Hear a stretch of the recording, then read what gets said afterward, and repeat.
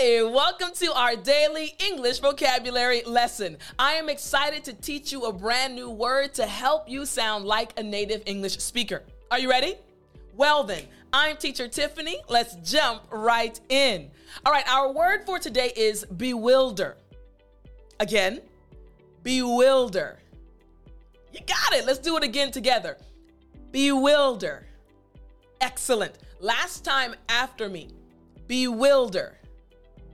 Great job. Now, this word bewilder just means to puzzle or confuse. So, I remember when I first went to South Korea. Again, that's when I became an English teacher, right?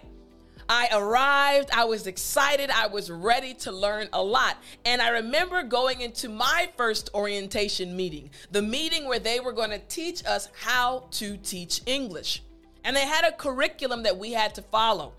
Now, that first day, they put a stack of books in front of us and said, these are the books you'll be teaching your students. And I was a bit bewildered.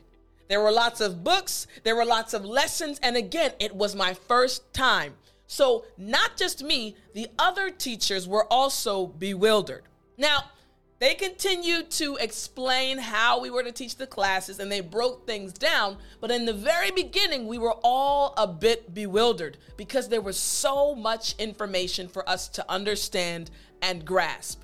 Makes sense, right? Okay, let's check out this example sentence. Here we go. The buyer was bewildered by the range available. There were so many options that the buyer was bewildered. Here we go again.